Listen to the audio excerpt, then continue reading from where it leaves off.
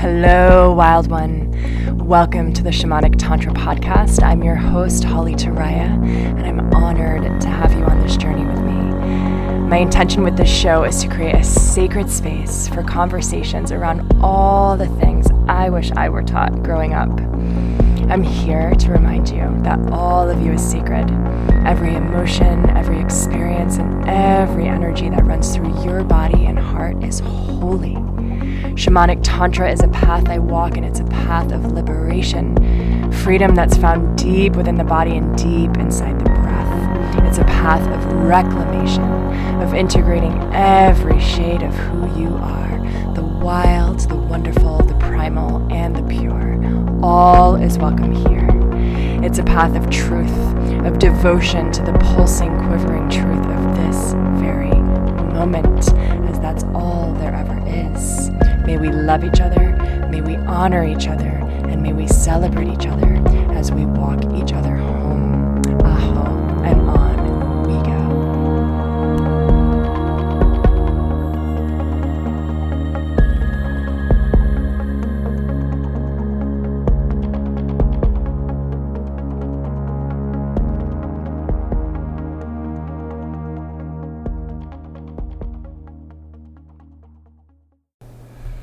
Hello, everybody, and welcome to the Shamanic Tantra podcast.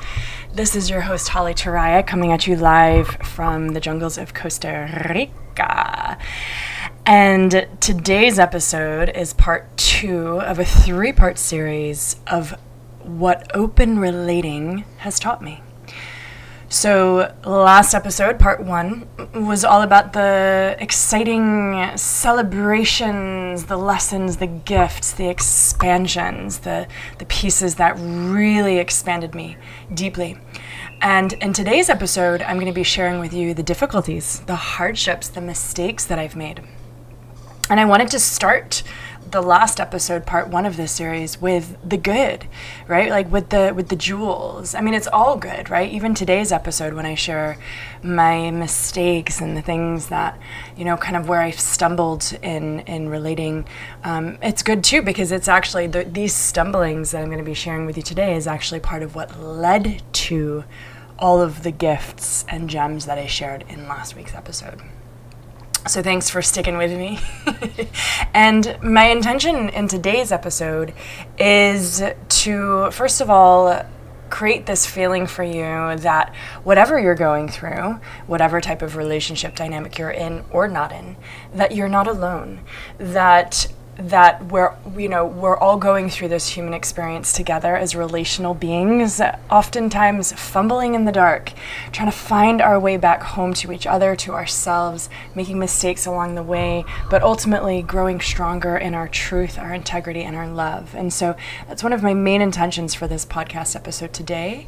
And my second intention is that you hopefully learn from some of my hardships, some of my mistakes.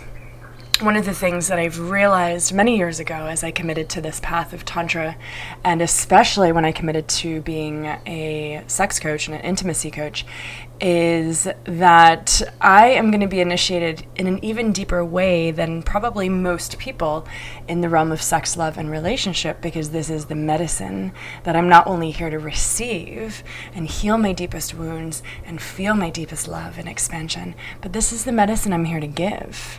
It's the medicine that I'm here to serve. And in order for me to do that, I really welcome so much width and breadth of experience in the realm of sex, love, and relationships, so that I can relate to you, so that I can have the tools to share with you, the tools that I created or learned to navigate myself out of dark corners, or to open my heart deeper, or to communicate through triggering circumstances, right? And so, you know, that's one of the empowering and humbling pieces of being a sex and relationship coach, is there are some days where I'm just like, wow, like I am so glad that this is my path. You know, this path has picked me, I've picked this path, and I'm rocking it.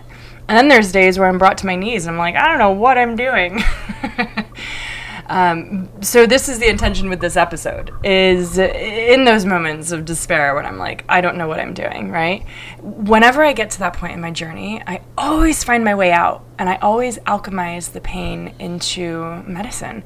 And truly, truly, truly, open relating for me these past 2 years has been such an initiation. I've made so many mistakes.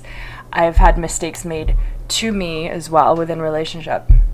And I've learned so much along the way about myself, love, and just relationships in general. So may today's episode inspire you. I'm going to be sharing 10 hardships, 10 initiations, and difficulties that I went through in the field of open relating and having an open relationship, and opening myself up emotionally, physically, sexually, spiritually to more than one person while having primary partnerships. So let's dive in.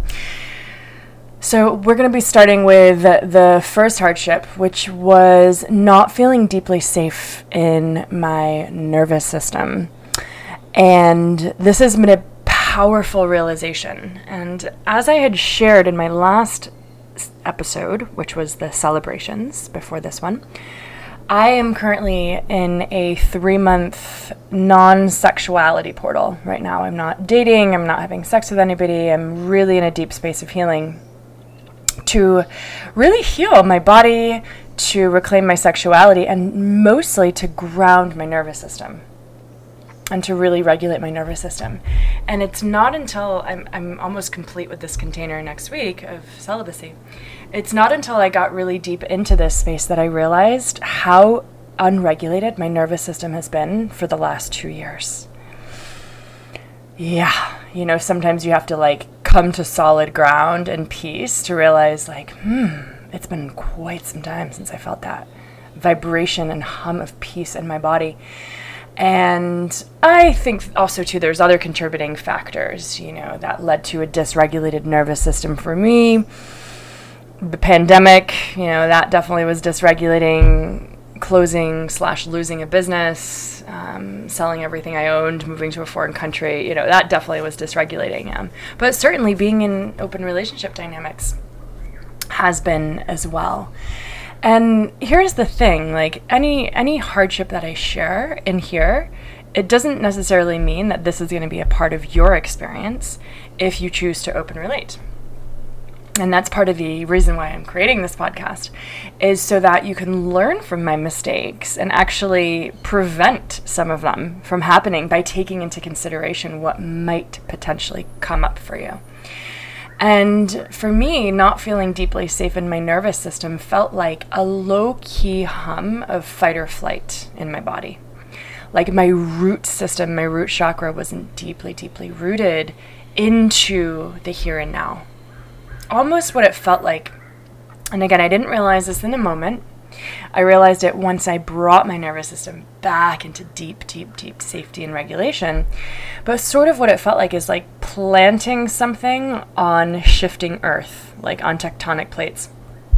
Like I was grounded and embodied, but I felt like I had to have so much resilience in my body because there was so much moving and so much energy in my field and so much chaos. And so my nervous system sort of for the past 2 years has been in a low-key fight or flight. And these last 3 months that I've been in this container of closing my temple doors, not being in relationship, and just coming home to myself, I have rested so much and brought myself into such a level of peace. And I realized, that was missing for me in open relating, because in the way that I was open relating to was very uncharted territories. I didn't have guides, I didn't have teachers. I definitely read a lot of books and had a lot of resources. But that was, one of the things that I would do differently is to prioritize nervous system regulation. So if me or my partner are experiencing a consistent dysregulation in the nervous system, to come back into safety, to actually utilize that as a time to maybe even close the relationship, close the container, and just reel the energy back in and make nervous system regulation a top priority. And it's a top priority for me now. Whatever type of relationship dynamic I'm in or not in moving forward, my nervous system is number one. And so I'm glad that I actually had these few years of dysregulation, because now I know the importance and I'm devoted to the nervous system regulation, because I know how important nervous system regulation is for intimacy. One of my mentors, Gabor Mate, talks about this a lot in his teachings. He's a trauma-informed specialist and really focuses a lot on intimacy. And when the nervous system is in fight or flight, because it's perceiving threats and danger all around it, which sometimes open relating can do, because it's kind of goes against our primal instinct of choosing. It goes into that space of like, any minute now, my partner could be taken or I could be taken, which creates like a low-key threat to the system in the beginning, once you're expanding your capacity. But what Gabor Mate talks a lot about in his teachings is how important a calm parasympathetic nervous system is for intimacy, because if you're in fight or flight, you're viewing everything and everyone around you as a threat. And if you're viewing everyone and everything around you as a threat, you can't trust it. You're easily triggered. You close off easily. You go into a trauma response easily. You're sort of the part of your brain that's like a detective, like looking for threat, is sort of always activated if you're in fight or flight. Versus when your parasympathetic nervous system is activated, you're in rest and digest, you feel at ease, you feel safe, you feel grounded. It's so easy to be intimate and to be seen and to be vulnerable and to not be so reactive. And so this first hardship that I'm sharing with you about not feeling deeply safe in my nervous system, I have also experienced this in monogamous relationships as well. As I've shared with you in the previous episode, my last really long-term monogamous relationship was about 6 years ago now. It was a 5-year relationship. And I was also in a dysregulated space because I had a lot of unprocessed trauma around betrayal and deception. And so my nervous system was sort of always looking for the threat. Now, where I'm at in my journey, especially these last few months of being deeply in my own process, I've integrated and healed so much relational and sexual trauma. And that's why I've made it my mission to help you heal yours. I've healed so much of it that now I know that I can enter any relationship dynamic with such a grounded nervous system. Now, it's not to say that I won't get triggered or reactive, because I still do. I'm still healing, right? I'm still trusting. I'm still opening. I'm still surrendering. I still get reactive and I still shut down. But I know that having a regulated nervous system now is my top priority. And the way that I've been relating the last couple of years didn't promote that for me. It didn't endorse a deeply regulated nervous system. And so in the next episode, part 3 of this series, the final piece, I'm going to be sharing with you where I'm going from here, sort of integrating the lessons, integrating the hardships, and where I'm going forward. But just know that having a regulated nervous system will be a top priority for me. Hardship number 2 from these last several years of open relating was a realization that I had an addiction to chaos. Why? Because it felt familiar to me. So this is the interesting thing about our nervous system, is it feels safe in the familiar. And what is the familiar? The familial. Whatever was normal, quote unquote, for you growing up is familiar to your nervous system. So it finds safety in that imprinting. Even if that familiarity is toxic or chaotic or destructive or not sustainable, your nervous system feels safe in it, right? And so what I realized is that I actually had been holding an addiction to chaotic energy. Now, I'm in a space right now in my journey where I still embrace and love chaos, because ultimately I'm a deeply feminine being, and more so recently anchoring even deeper into my dark feminine, which is by nature chaotic. But there is a difference between, for me, there's a difference between embracing and celebrating my chaotic natural being in the creative process, in the uncertainty, in the flow. There's a difference between embracing my chaotic energy versus being addicted to chaos externally, like seeking environments and situations and people that are chaotic because it stimulates me. So, this has kind of been a pattern throughout my whole life. Like, I've very much been a thrill seeker, risk taker, moved around a lot, been very gypsy in my soul, nomadic, bored easily. Like, my Venus is in Gemini, so I love variety, I love thrill, I love adventure. And this translated into a little bit of an addiction to chaotic energy. And I found myself in traditional monogamous partnerships getting very bored very quickly. Now, in retrospect, I know that a big part of this is because I wasn't powerfully choosing.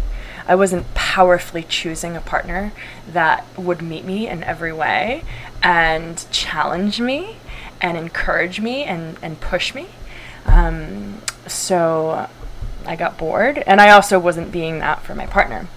So open relating was like an amazing way for me to like keep this energy of stimulation in my life. It's like if I felt the boredom kick in, or the dissatisfaction, or the lack of sexual satisfaction, or whatever it was, I could seek that elsewhere. I could seek that stimulation elsewhere. And as exciting as it's been, and as stimulating as it's been, it's definitely brought an energy of chaos into my life, like a swirling, chaotic energy. And it's stimulated a lot of dopamine, a lot of serotonin, a lot of the feel-good hormones, right? Because every time you make a new connection with someone, you get what's known as limerence. Limerence is like that new relationship energy that floods your body with oxytocin and feel-good hormones and like the love drugs. And eventually that naturally wears off in a long-term relationship. Now, there are absolutely ways to reignite that and to keep that energy moving and going, and in fact widen it and expand it. But I wasn't looking for that. I was looking for the new, the novelty, the shiny, right? So that's why open relating really served me. But it did bring in this energy of chaos. And ultimately, any energy through the tantric lens, any energy that's not contained and it's swirling in chaos, is draining, right? And so this is why in the tantric practices and in the yogic practices, containing your sexual life force, your erotic energy, is such a big part of the teachings. So for men, what does this look like? This looks like semen retention. This looks like running the erotic energy through the body without climax and learning how to contain your eros instead of leaking it and spilling it. And for women, this looks like bleeding consciously. So you're not spilling your creative sexual energy all over the place. You're consciously harnessing your erotic energy to create and ovulate and bleed and deconstruct. And when we can contain our sexual energy, this feeling of chaos naturally subsides in our life. But the way that I was open relating, I wasn't having sex with a lot of people, but I was running my erotic energy with a lot of people. And I wasn't very contained in that. Neither were my partners. And so this feeling of chaos came into my life. And because of that, I drained my life force energy. I wasn't containing my sexual energy. And this draining of life force energy, this energy of chaos, really pulled my resources away, my energetic resources away, my life force away from creation, from creating deeper friendships, from creating deeper purpose, from creating deeper financial security, from creating all these other things that I want to create in my life. So this was definitely a hardship for me, was this addiction to chaotic energy and this realization that I had and still have an existential kink for chaos. And actually, reading that book, Existential Kink, is really what brought my attention to this addiction. Initially I was blaming my relationships outside of me for this energy of chaos. But what I realized is I was creating this chaos. I am the creatress of this chaos. And I kind of like it, right? It kind of gets me off. It kind of keeps me turned on. And so realizing this about myself has been so empowering because now I've owned it. I'm like, yeah, I fucking love the chaos. I love stimulation. I love adventure. I love novelty. But how can I give that to myself in ways that are nourishing and life-giving as opposed to draining and chaotic? So I've really learned to work with this kink and to actually not bring it into my relationships, right? I don't want chaos in my relationships. I want turn on, I want adventure, I want excitement. And now that I know how deep of a need that is, I can consciously create it. The addiction to chaos has come out of the shadow, and my need to open relate has come out of the shadow, and I'm now channeling that forward into adventure and novelty in my relationships, in all of my relationships, friendships, sisterhood, family, loverships, in ways that aren't chaotic, with adventure, travel, celebration, newness, learning new hobbies, becoming new people together, right? So, yeah, grateful for this hardship because it's led me to an even deeper level of creativity and excitement. Hardship number 3, and this is a big one. I think anybody that has had experience or is currently in an experience of open relating will agree to this, is constant processing. So one of my teachers said, polyamory, double the pleasure, double the processing. And it's true. Especially when we're relating, in any way, but especially open relating in a way where we're really valuing truth, transparency, and integrity, there's going to be a lot of communication. I mean, even just being in a relationship with one partner is quite a lot of processing, right? Think about if you're in a relationship or you've been in a committed relationship, it's a lot of processing, right? There's your own processing, there's their processing, there's your processing as a couple. There's triggers, there's miscommunications, there's mistakes, there's celebrations, right? It's a lot of work, and it's a lot of play. And then when you start bringing other energy into the field, into the container with open relating, and now you have other lovers and other emotional connections and other interests, other desires, you're not just processing with your partner, your primary partner, but you're also processing with all the other energies that you have in your field, and they're also processing with the other energies that they have in their field. And you're also processing with their other energies, right? So that, that was part of this constant processing is actually what's allowed me to be gifted with such an expanded capacity to hold, to hear, to listen, right? It's allowed me to really move through these pieces. But it was a fuck ton of work to get there. It was a lot of processing to get there, and I wouldn't choose that again. I wouldn't necessarily choose that again, at least at this point in my journey. I don't desire that level of processing. I want more free space, free time, where I'm actually not thinking or talking about any relationship. I'm just in the moment and making love or making art or napping or working on my purpose or whatever it is, right? Not processing. And this is something that's very common in the space of open relating, is more time processing, and it actually can sometimes kill the pleasure.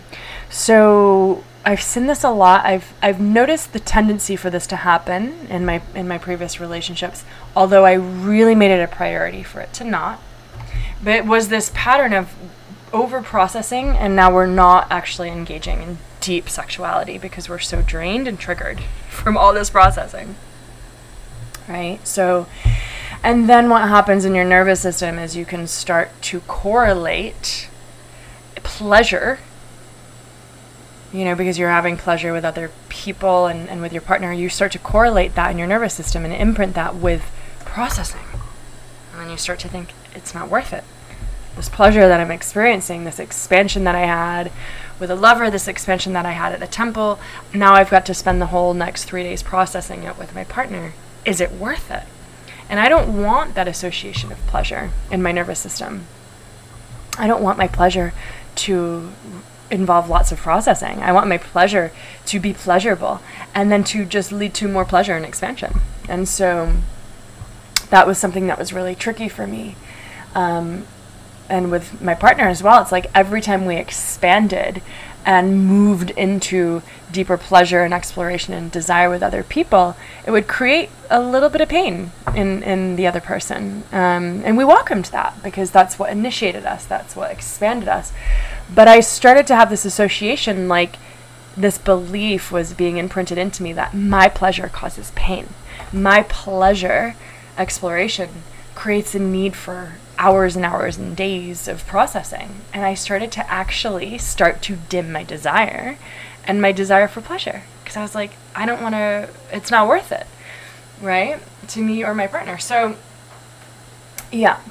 this constant processing, it's a big part of open relating, but it's also what makes it so powerful. So it's not that it's a bad thing, but it's like, think of open relating as like, communication boot camp, like 101. I mean, I feel what's been amazing about this constant processing is now when I enter into a more devoted partnership with one person, I feel like it's going to feel like so easy to just be in communication with one person. It's going to feel so amazing. It's going to feel like a breath of fresh air, right? Versus 6 years ago in my last deeply devoted monogamous relationship, it felt like a lot to be processing with one person. Now I'm like, bring it on. I've got so much space for you. I've got so much capacity and it's all for you. That's the thing with open relating. Your whole field is open, right? So there's just more energy and more possibility coming into your life. And situations that are unusual that wouldn't really come into your life in a traditional monogamous relationship, such as meeting your partner's ex-lovers or ex-girlfriends and establishing a deep connection with them, establishing a relationship with them, to keep openness, to not keep any part of our life in the shadow or repressed. I had never experienced that before. Open relating, I had never formed deep connection with any of my partner's previous partners. And in fact, my previous partnerships, I didn't keep connection with before open relating. It's like we had our relationship, we broke up, and then we went our separate ways, and then we, didn't really stay in contact. So that is one piece of open relating that's been really powerful, is keeping an open field. And this constant processing, what it did lead to is deep connection with those around me. Because that processing creates vulnerability, it creates repair. There's a lot of repair needed in open relating. There's a lot of safety building and all of that. And so even though the hardship of constant processing was a lot, it was challenging, it was also deeply rewarding. So hardship number 4 was lack of commitment.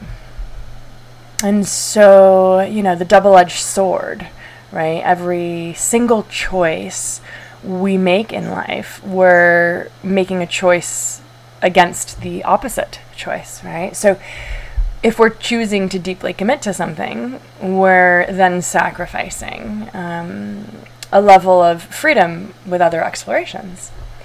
And then on the flip side of that, if we're choosing to have more freedom and openness in our relationship, we're not saying yes to full commitment. And that's what I wanted these last few years. I didn't want that deep commitment. I was in a chapter in my journey. I had just moved to Costa Rica, really reestablishing my purpose, my path after closing my business, starting all over again. And I didn't want commitment. I was still in a phase of exploration, of seed shopping, of figuring out who I am and what I want. And so open relating and lack of commitment actually was the container that served me. And so there was blessing in that, but it was also, it also created some hardship, because the lack of commitment in my partnership also led to a lack of commitment in every part of my life, because I just wasn't embodying the frequency of powerfully saying yes. I wasn't embodying the frequency of powerfully choosing. And it was great. That's what I needed in the moment. But there are side effects to that. When you're not powerfully choosing, and that could be, you can powerfully choose in being single. You can say, like, I powerfully choose to be single. You can powerfully choose in relationship. I powerfully choose this. You can also powerfully choose in open relating. You can have a primary partner that you are deeply devoted to and choosing. This was not my experience. I had sort of a wishy-washy energy where I was like not powerfully choosing and wanting to utilize open relating to sort of keep my options open, to see what else was out there, to sort of, keep my whole heart, mind, and body open.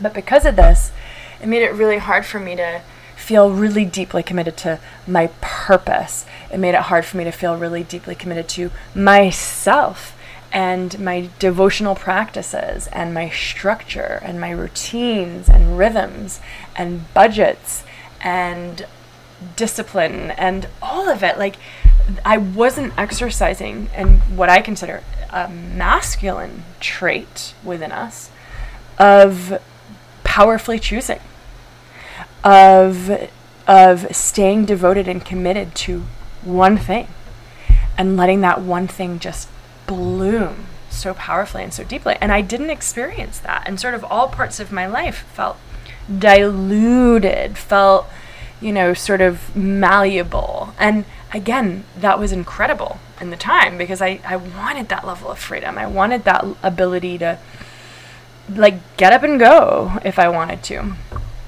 and sort of taste all the flavors.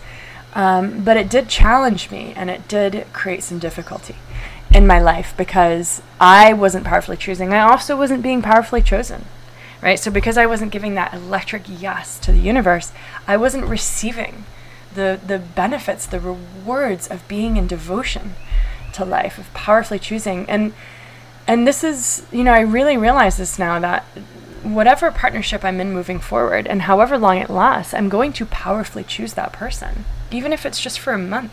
Even if that relationship rides for a month, I'm going to fucking choose that person and be deeply devoted to that person, because I know what happens when you powerfully choose and when you contain your energy and you say fuck yes. Every part of your life vibrates with that frequency of fuck yes, and every part of your life starts to blossom and flower and bring abundance and harvest. So this lack of commitment, this sort of wishy-washy energy that I was embodying, was a disintegration of my masculine power, of my masculine choosing. And now I'm at a point in my journey where I'm really reclaiming that, and I'm embodying more of my masculine energy. So it's beautiful. I love where it's led me. Hardship number 5, and there's 10, so halfway there. Hardship number 5 was not going as deep as I wanted to in sexuality. So this is a little bit of a flip side of the coin to what I had shared in the previous podcast episode, which was having great sex and increased desire and turn on. So yes, there was an abundance of sex. There was lots of it.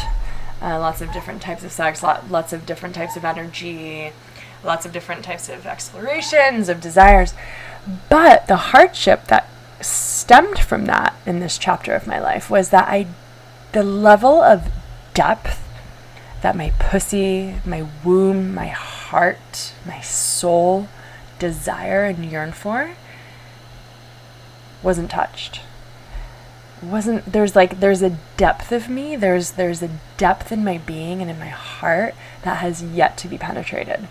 And there's levels of openness in my pussy and in my heart that have yet to be felt. And I could feel this within the last 6 months of my journey and partnerships, was that I could feel, it's like there's this itch that wants to be scratched. Like there's this deep ache in my womb and in my heart that want to be fucked open to God, that want to be penetrated open to God. And I know that what's needed for that to happen, and I truly believe this is a deeply feminine concept for any woman to experience this, what's needed is safety and trust. Safety and trust. And so there were levels of safety and trust that were missing for me being in an open relationship.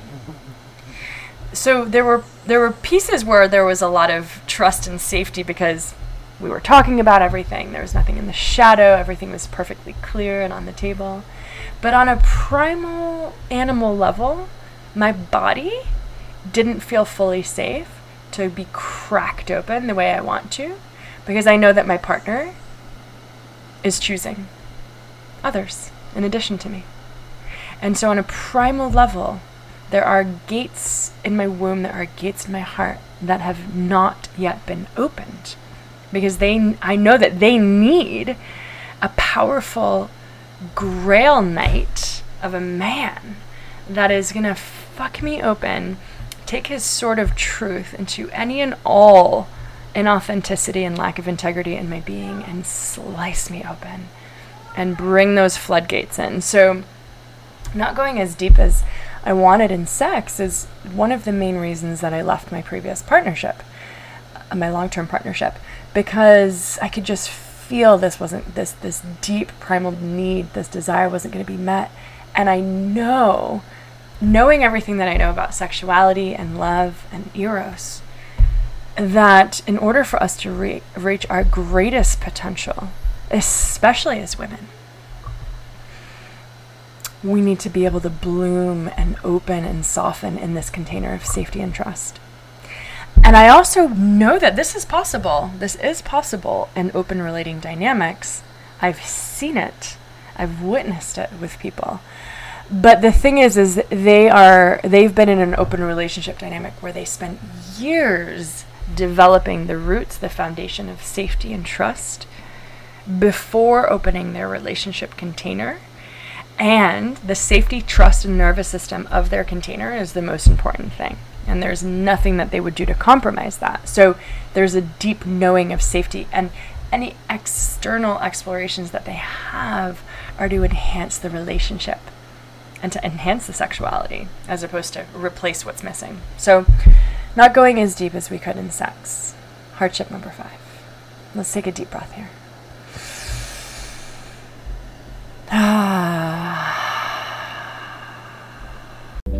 Hello, lovers. Thank you for listening to this podcast. I want to take a little break here and share with you how I can support you in your journey of coming fully alive through Tantric Awakening.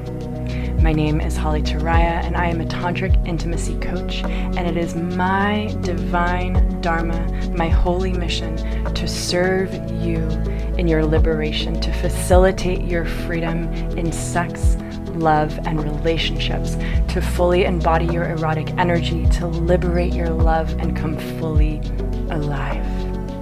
I want to help you, I want to support you, and I want to celebrate you as you make this journey deeply into your truth.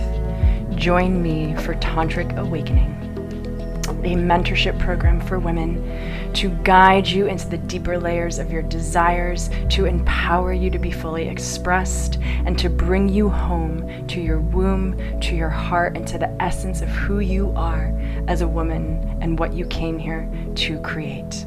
Click the links below to set up a call with me and to go deeply into this space that is yours to claim.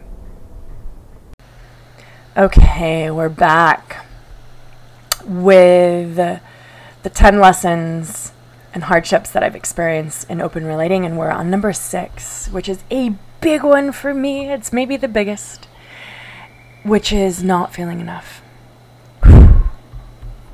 Not feeling enough. This wound of not enoughness. Not feeling like I was enough. Not feeling like my partner was enough. Not feeling like our sex was enough. Not feeling like anything in my life was enough. And what I realize is, and this didn't come through to me until recently, in a huge death portal and dissolution portal that I've been in for the last few months, as I've taken a break from relating and really closing my temple doors and going inwards, was my wound of not enoughness has risen deep out of my subconscious, out of my nervous system, and into the light of day. And it's been excruciating to feel. Excruciating. It's like probably the most painful thing that I've felt. But the beauty is, and I understand how trauma integration works and how the nervous system works, right? It's like you take something out of the shadow, you bring it into the light, and it's like gnarly and it's painful, and you're finally giving yourself the space to feel it. But what I know is the moment you feel it and breathe into it and not numb yourself and not distract yourself and finally let yourself feel it, that's when you change. That's when you shift. That's when you start operating out of a new paradigm. And I'm going to create a whole entire podcast around this alone, because I could speak for hours about it. But this feeling of not feeling enough, actually, when I look back in retrospect, is how I have been operating. It is the wound that has been vibrating and creating all of my relationship dynamics. It's what created the experiences of betrayal and affairs and cheating. It's what created my lack of commitment and ending every relationship I've ever been in and never being broken up with. It's what's created so much of my story. And what I realize is this feeling of not being enough is my deepest, most long-standing wound. And I've believed it to be true on such a deep level. And what I had done in relationship, especially in open relating, is instead of me feeling that wound of not enough because it was too painful and too overpowering and crippling to feel, I projected it onto my partners. I was like, you're not enough, right? So that's how projection works, is we take a wound that is so uncomfortable and we throw it. We can't hold it for ourselves. It's a lack of self-responsibility, lack of capacity to be with the energy. And so we project that energy onto others, and we hope that by projecting this energy onto others and manipulating them and controlling our outside environment, that we will somehow heal the wound. We're trying to heal the wound through our external reality, like a puppet show. And that never works. And we all do this. We all project. But and again, this will be a whole nother episode. But this core wound of not enough was so deeply embedded into me. And when I left my last two partnerships and created this space for myself for total solitude, this wound of not enough finally rose to the surface, because for the first time in my life, I consciously chose to not project it onto someone, to not blame someone, to not run away and feign empowerment and I'm better than this. For the first time in my life, I actually sat with this pain that had been triggered in my last relationship, and I allowed the wound to surface, and I sat with it and I cried for like a month. Not nonstop, but in waves, this suppressed energy.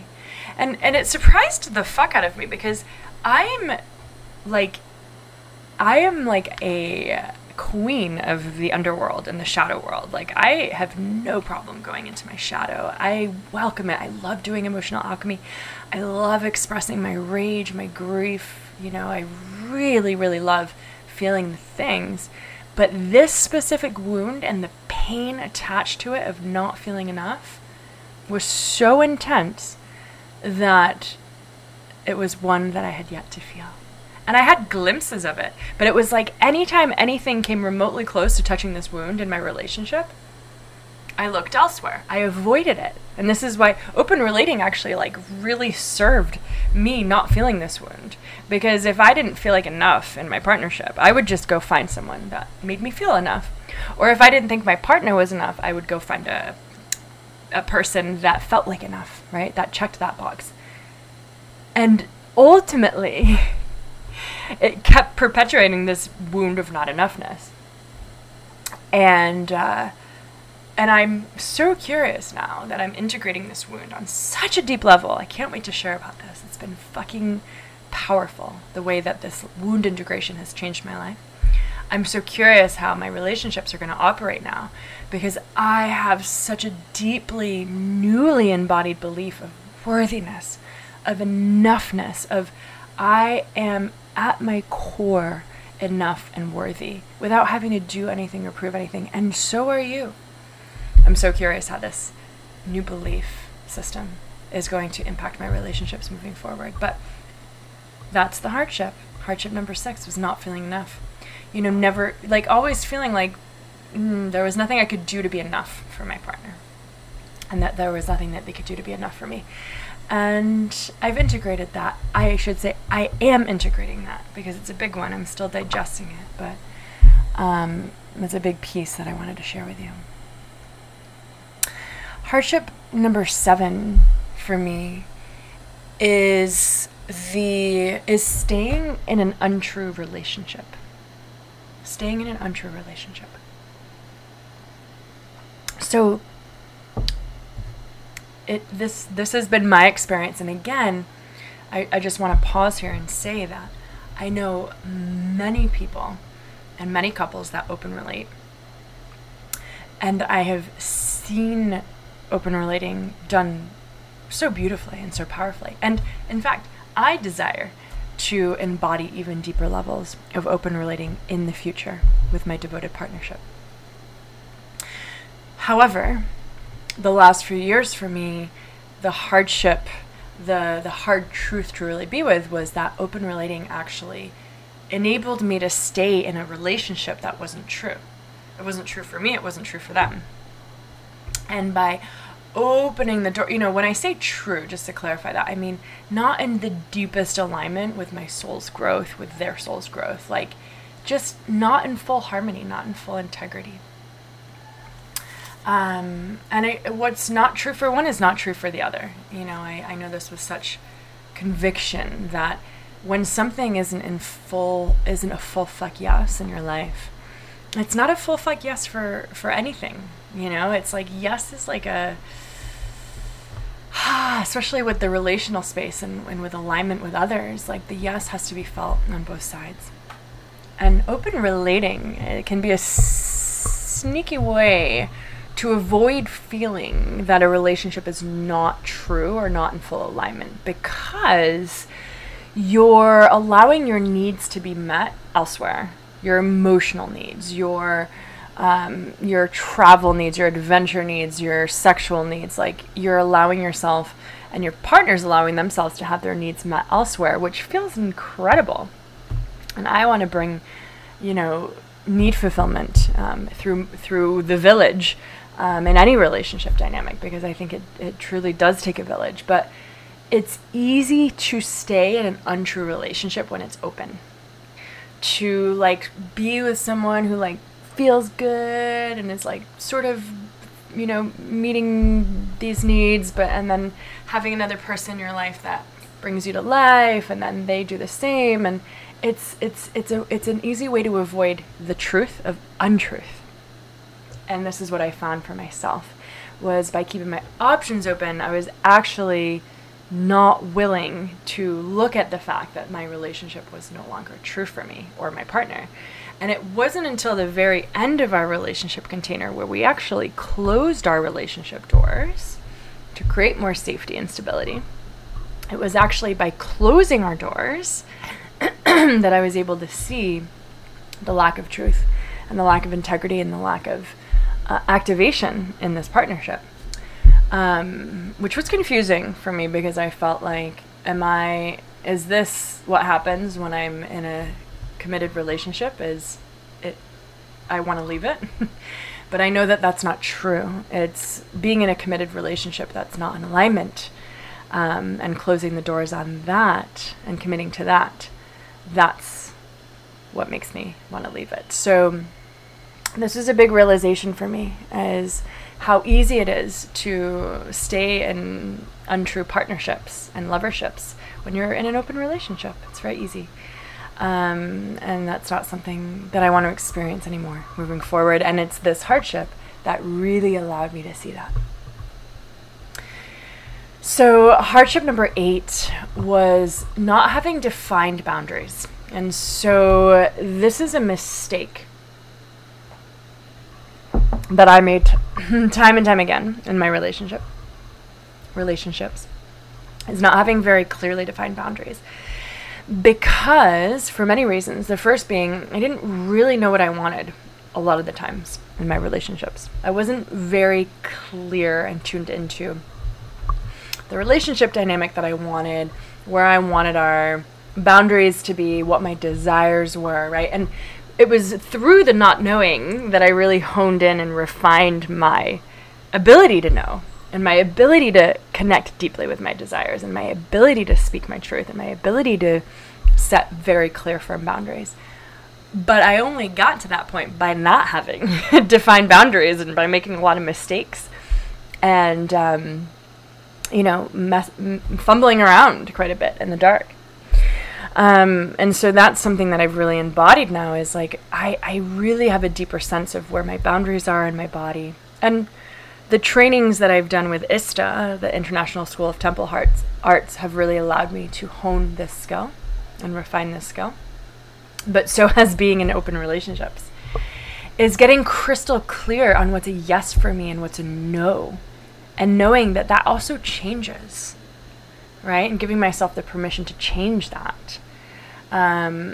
And honoring and respecting the boundary of my partner and their partners and other people in my field, right? So not having clearly defined boundaries in this last couple of years, it created, again, that chaotic energy. It created a lot of confusion. It created a lot of uncertainty. But now I've really understood the importance of having clearly defined boundaries. And another reason that I didn't have clearly defined boundaries, and I saw this in my partners as well, was this part around like people pleasing, this pattern of people pleasing, fawning, which is ultimately a trauma response. So remember, I said in the beginning of this episode here that for the last 2 years, my nervous system has been in a low-key state of fight or flight. And the hardship that I shared right before this one, of having this deeply embedded belief of not enough, both of those two pieces put together created a trauma response in me of people pleasing. And this is so common for so many people, especially women. Like, there's not a single woman that I've worked with or am friends with that hasn't had the opportunity to dissolve people pleasing. And I think it's like a lifelong journey. But this showed up for me a lot in open relating, because the aspirational part of me, the part of me that can see my higher self, my highest potential of liberated in my love, free of sexual trauma, untriggered, totally liberated. It's almost like I wanted to be that so much in my relationship, more so than honoring who I was and where I was at this current moment in my journey, which at times was fearful or jealous or insecure or uncertain or disempowered, right? And I held this version of myself that I am becoming, that is my deepest truth, of fully free and fully liberated. I moved as her. And I think this served me in a lot of ways, because it allowed me to make bold moves and bold choices and expand my capacity, and actually brought me closer to being her and embodying her, and opened my heart and liberated my sexuality. But there were times that it didn't serve me, because I wasn't honoring the boundary in the moment. It's almost like I was setting a boundary, an aspirational boundary, a boundary of where would my boundary be if I was like 3 more layers liberated and open. Let's set my boundary there, as opposed to Where's my boundary now in this present moment in my nervous system with the level of trauma that I have not yet integrated and the level of fear that's moving through my body and what's true for me in this moment? Where's my boundary now? And that was the mistake I made, is I made a lot of boundaries that were based off of future timelines and not honoring the present nervous system, the tenderness of my heart, the vulnerability of my sensitivity, not honoring the capacity that my nervous system was able to hold, not honoring how resourced I was or was not in that moment to hold something, because I was creating boundaries off of a future version of myself. And the beautiful thing is I know that eventually those boundaries will be true for me, right? It's sort of like, think of it like in terms of like money, right? It's sort of like we have our income levels and our goals of our future self, which is already in us, right? She's already here. But we don't spend in this current moment based on what our future income will be. We spend off of our current income. And that is what creates boundaries for our money and our budget, right? So it's sort of like I was doing that with my sexuality and my heart, is I was setting boundaries and truth based off of a future version of myself that I have yet to be. And then I sort of shamed myself when those boundaries that I had set didn't feel good and created nervous system collapse. I was like, fuck, Holly, why does this feel so bad? I want to be this really liberated version of me, and I'm not. And I would like shame myself for that. But it's been such a beautiful part of my journey, because I realize so much about how we all do that in our personal development. And it's created such a beautiful tool for me to hold women as I guide them into expanding authentically at the pace of love, because I moved at the pace of aspiration. I now see the importance of moving at the pace of love, honoring your boundaries in the here and now, right? While keeping your aspirational truth in mind, but honoring the here and now of your human body, of your animal body, of your beating heart. And so by not having clearly defined boundaries and making those mistakes, it's enabled me and allowed me to have such an appreciation for boundaries and honoring of the truth in the moment, not just for myself, but for everybody in my life. I deeply, deeply revere and honor and respect people that honor their truth and their boundaries like never before. And this is because of open relating, and it's because of ISTA that I've really been able to embody this. And it's one of the most powerful things that I love to teach the people that I work with, is how to live this way, how to live in a way that honors your boundaries and to not people please. Hardship number 9 that came for me from open relating was financial instability. Financial instability. Now, granted, also, this was during a time in my life, like I had mentioned earlier, that it was post-pandemic. I had just moved to a foreign country, lost my business, sold everything I owned, right? So there were other contributing factors to financial instability. But I know, in retrospect, because I know myself and I know the nature of sexual energy and its correlation to money. They both run through the same second chakra in our body. I know that financial security and stability would have been attained sooner for me in my journey after moving to Costa Rica, had I have not been in open relationship dynamics. Had I have either been powerfully choosing to be single or powerfully choosing to be in devoted partnership, I know I would have reached financial stability sooner. But because open relating had brought all this chaos and processing and trauma resolution and, working on boundaries and truth and sexual liberation and jealousy and triggers and all this, so much energy, which again, I wouldn't change it for the world. It's been so fucking powerful. However, it took my focus away from my safety and stability around my purpose and around my financial security, my fortress, my empire, my castle, my temple, right?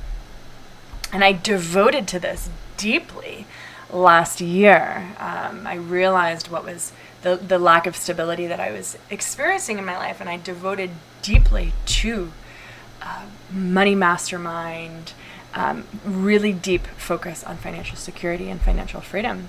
But being in open relationship dynamics made it very difficult for me because of the level of energy that it required to maintain multiple people in my field, and also running my erotic energy with multiple people was draining my resources of energy, which translated to draining my resources of financial resources as well. In the tantric tradition and the yogic tradition, our erotic sexual energy is tied to our money.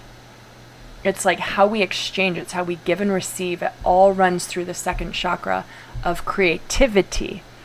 And so when there's lack of financial security in your life, one of the best places to look is how can I create more containment in my sexual energy?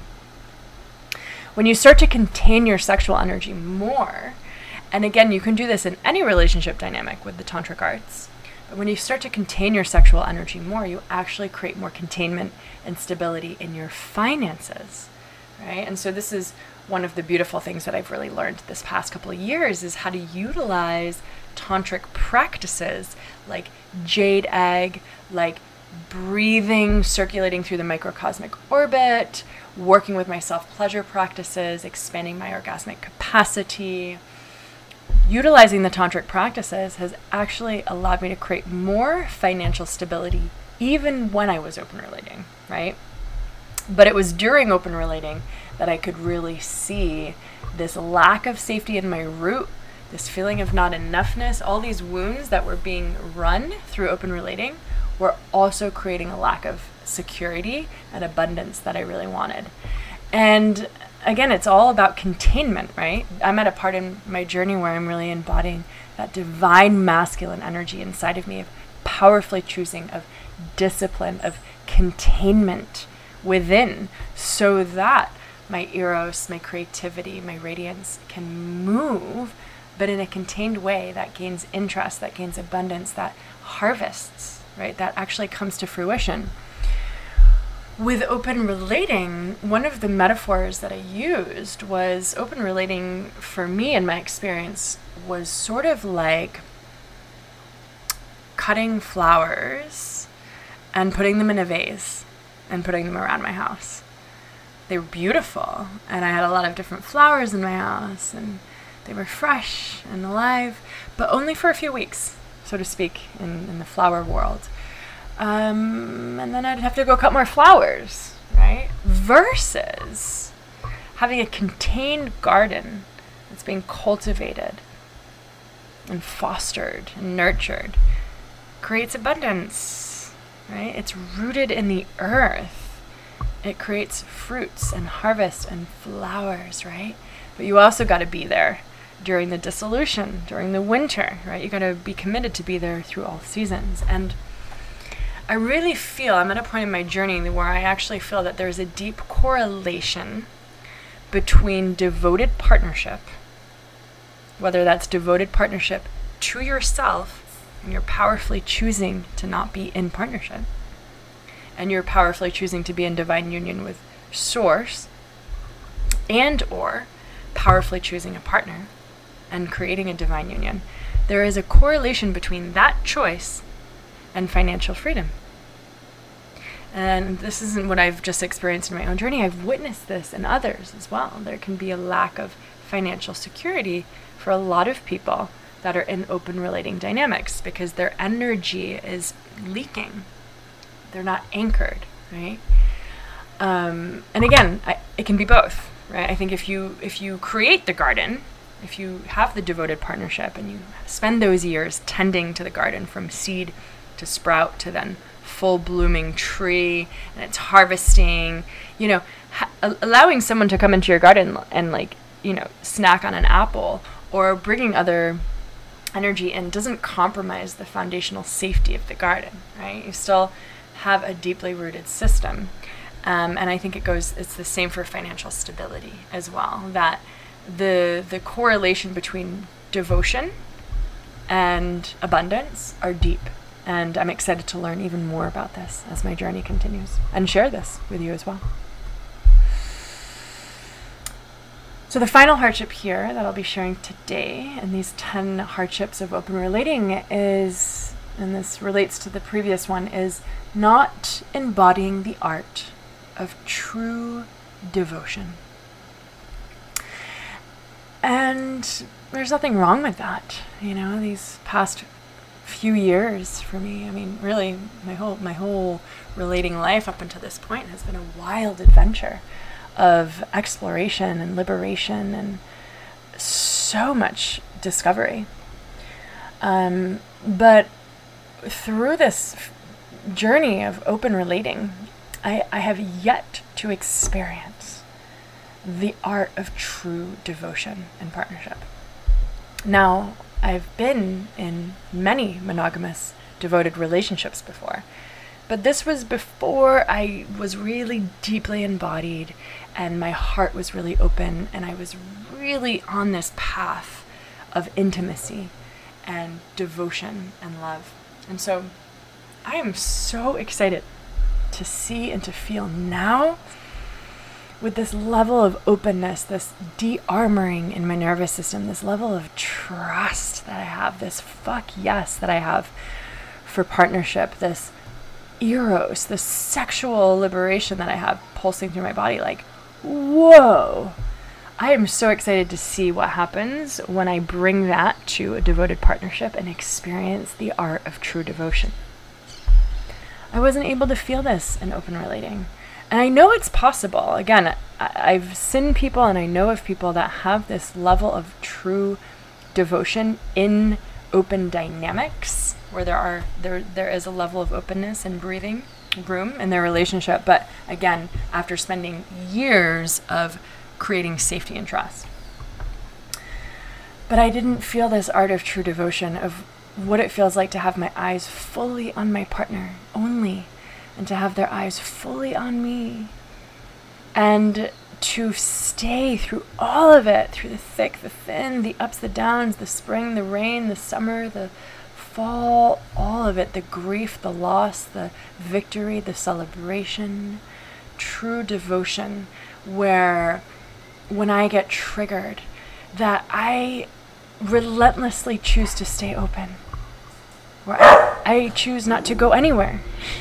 Right? So that's been one of the downfalls of open relating, is it's sort of been just like one foot in, one foot out, like not powerfully choosing. When I feel disrespected or dishonored, I'm like, bye, see ya. I'm not being honored in the way that I want to, right? Or if my partner's choosing someone else, I'm sort of like not going to fully commit to you, right? My foot is one way out the door. So there's no motivation to stand with resilience and with relentless love in those moments of hardship. And I'm so fucking ready to do that, to have my feet so anchored deeply into the earth with a wide open, grounded nervous system, that when I get triggered, I am willing and ready to move through the fire for this partnership, right? Instead of leaving through one of the open doors. Also, to bring the level of truth to my partner, to call them into higher integrity, and to have them call me into higher integrity, knowing that this is in service not just to our relationship, but to our dharma as individuals and as a couple, right? So this deep devotion, I'm so ready for this. I'm so ready for this. And this is what my next episode is going to be about. Part 3 is where I'm choosing to go from here as I integrate all of my life experience so far and really calling in what's next for me.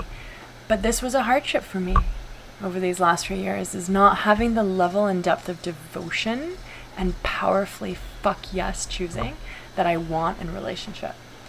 And I felt it with my last partner. I felt this deep devotion come up in my body. Like, I was like, fuck yes, I choose you. And I could feel a choosing from him. I felt for the first time in my life an electricity of yes move through my body that I've never felt. And so I know it's possible, and I know it's what I want. Turns out it wasn't meant to be with him. I think this relationship just really came into my life to show me my fuck yes for devoted partnership, and that actually I don't want it to be wide open like it's been. I want it to be devoted. I want it to be safe and wildly free. So that's what's next. Stay tuned next week for the final episode of this 3-part series of where do I go from here? And I want to thank you for listening to these reflections today. You know, there's a vulnerability always with showing up and hitting record and sharing the deepest part of my life journey, especially my sexuality, my vulnerability, and my love, because it's the most personal part of my life. But I want to share these things with you, and I'm devoted to sharing all of myself with you because I know that I am on a path of radical love and wild liberation of sexuality, not just for myself, but for you, so that you can learn with me and through me in my mistakes, in my challenges, and also in my victories and my celebrations.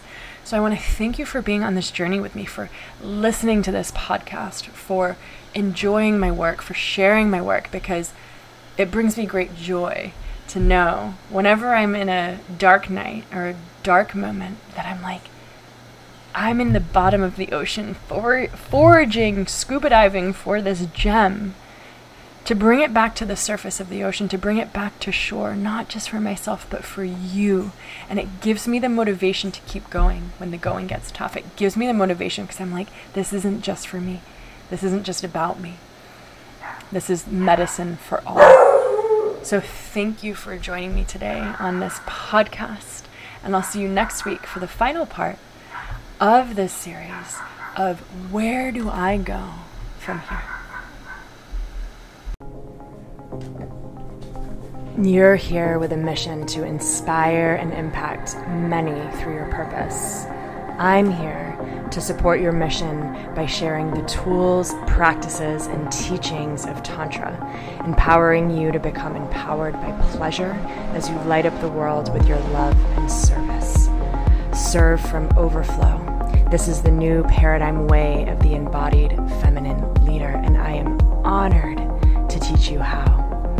I'm here to help you gently release any and all things within your being that are out of alignment and no longer true, so you can create space for all your desires to enter your life. No more sacrificing yourself for service. No more putting pleasure, rest, and celebration at the bottom of the pile. It's time to let your feminine essence and primal sensual power become your new fuel source. It's time to come fully alive. Your tantric awakening awaits. Join me for Tantric Awakening, a 3 or 6 month mentorship for women to return to the throne of your body and become fully alive. Click the link below and visit hollytaraya.com/mentorship to begin your Tantric Awakening journey today.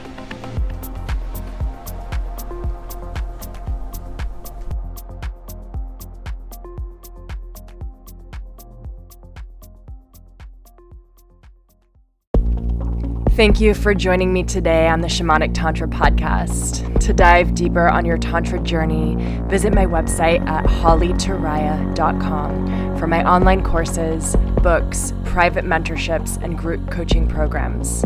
Please subscribe to this podcast and share this episode with your friends. May you live in truth, beauty, and freedom.